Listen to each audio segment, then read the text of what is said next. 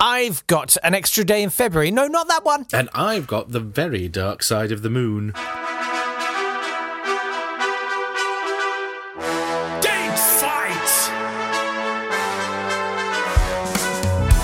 Hello there, and welcome to Date Fight Light. It's the pint-sized version of the podcast where we take things that happened on this day in history and smash them together. Svelte. He's Jake Yap. I'm Nat Tapley, and together we have taken 2 of the slimming pills of history and are chugging them to see which causes the best entertainment loss. That didn't make sense. I got lost in that one. I got lost halfway. It's fine, and that's why it's a slightly svelterer edition of the podcast just for this week while we get our breath back. Episode 117. It's been a very grueling time. We can do this. Not happy birthday. Happy 29th of February. Well, doesn't that just say it all? I'm going to take you to the 29th of February 1504 when there was a lunar eclipse, and which is known as the March 1504 lunar eclipse. Because it happened in March if you're in Europe. But guess who wasn't in Europe?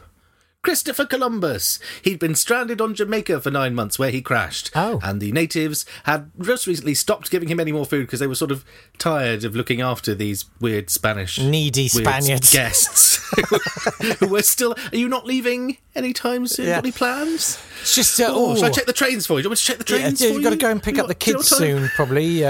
Yeah. No? Okay. Oh, yeah.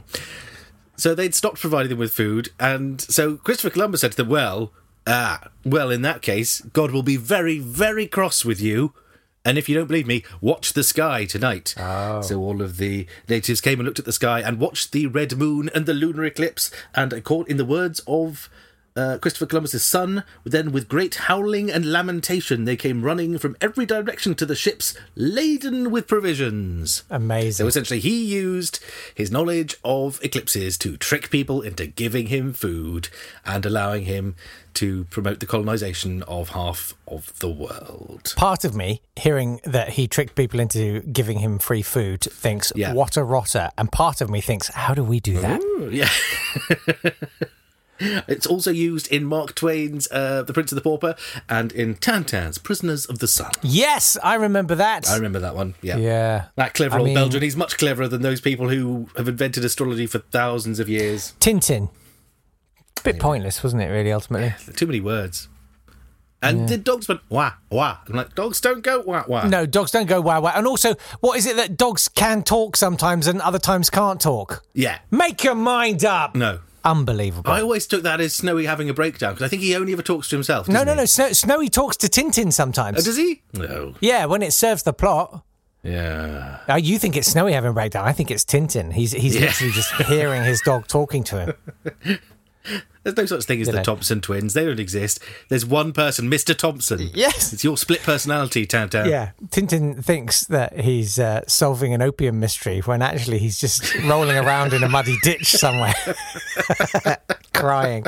Right. I'm going to take you to the year 1712.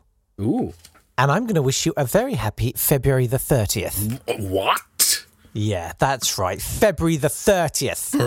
This had all begun 12 years earlier when Sweden, which of course in those days was Swaziland, Sweden and Finland, don't listen to me. Decided they planned to convert from the Julian calendar to the Gregorian calendar. My favourite thing. But that means 1700 should have been a leap year in the Julian calendar, and it wasn't in Sweden. Yeah. But then they made 1704 and 1708 leap years by mistake, and then they were completely out of whack with everybody else. So then they were like, we'll go back to the Julian calendar then, fine. Finally, they were like, okay, look, let's just do 2 leap days in 1712 then. So they did that. Wow. And then they stayed on the Julian calendar until 1753, and then they did an 11-day correction. Make your mind up, Sweden. In 1753, it went February 17th, next day, March the 1st. Wow. That tax year must have been really, really annoying for people when they were doing their tax return. True, exactly. And a lot of people were very unhappy with the calendar reform, mainly victims of pinch punching. Because they weren't ready for it at all. The good thing about today's one is we don't have to do this again for another 4 years. Yeah, that's a nice thought. This may be the only ever February the 29th date fight, so listen to it now whilst you've got the chance.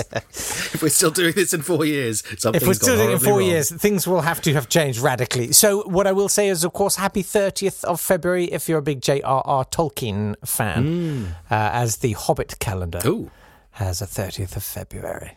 Oh. Also, if you're a big J.R.R. Tolkien fan, try going outside, look at the trees, speak to people. It's fun. And don't forget to have a drink today of the Leap Day cocktail. This was invented in 1928 by a London bartender, and frankly, sounds delicious. It's lemon juice, gin, Grand Marnier, and sweet vermouth. Oh, hello. Heck yes. Yes. Why not? Try that today, everyone. That's your day sorted.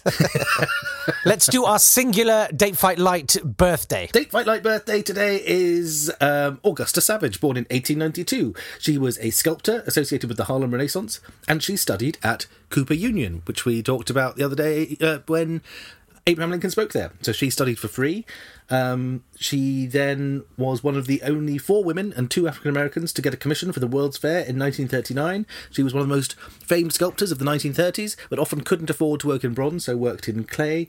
And in 1939, she gave up. She had had enough. She wasn't making enough money. She stopped and moved to rural New York, where she worked as an lab assistant in a cancer research facility.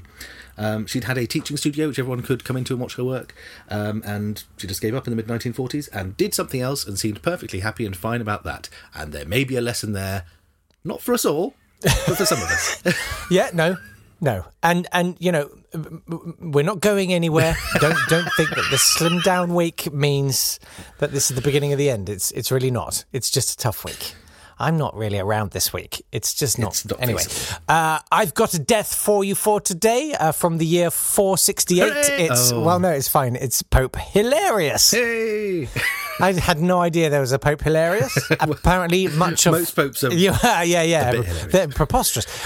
Much of his pontificate apparently was spent in maintaining ecclesiastical discipline, in settling jurisdictional disputes, and in saying, "My name is not that funny." That may be the case, although I saw a portrait of him from the Basilica of St. Paul outside the walls. Oh, yes. 5th century portraits are always really good. Yeah. Very lifelike. And he is indeed hilarious. He has chosen for himself the haircut of Krusty the Clown. Lovely.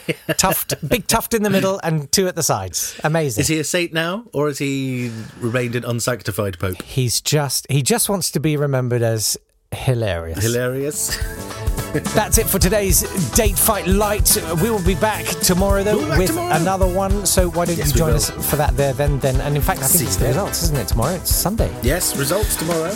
Yes, join us for that. Yes, that'll be exciting. And don't forget to subscribe and share, rate and review, and... yes, or become a Patreon patron. You could do that. That makes us very happy. It's the best thing. And you get extra podcasts. It's patreon.com/datefight. Datefight. We'll see you tomorrow. Bye-bye. See you tomorrow.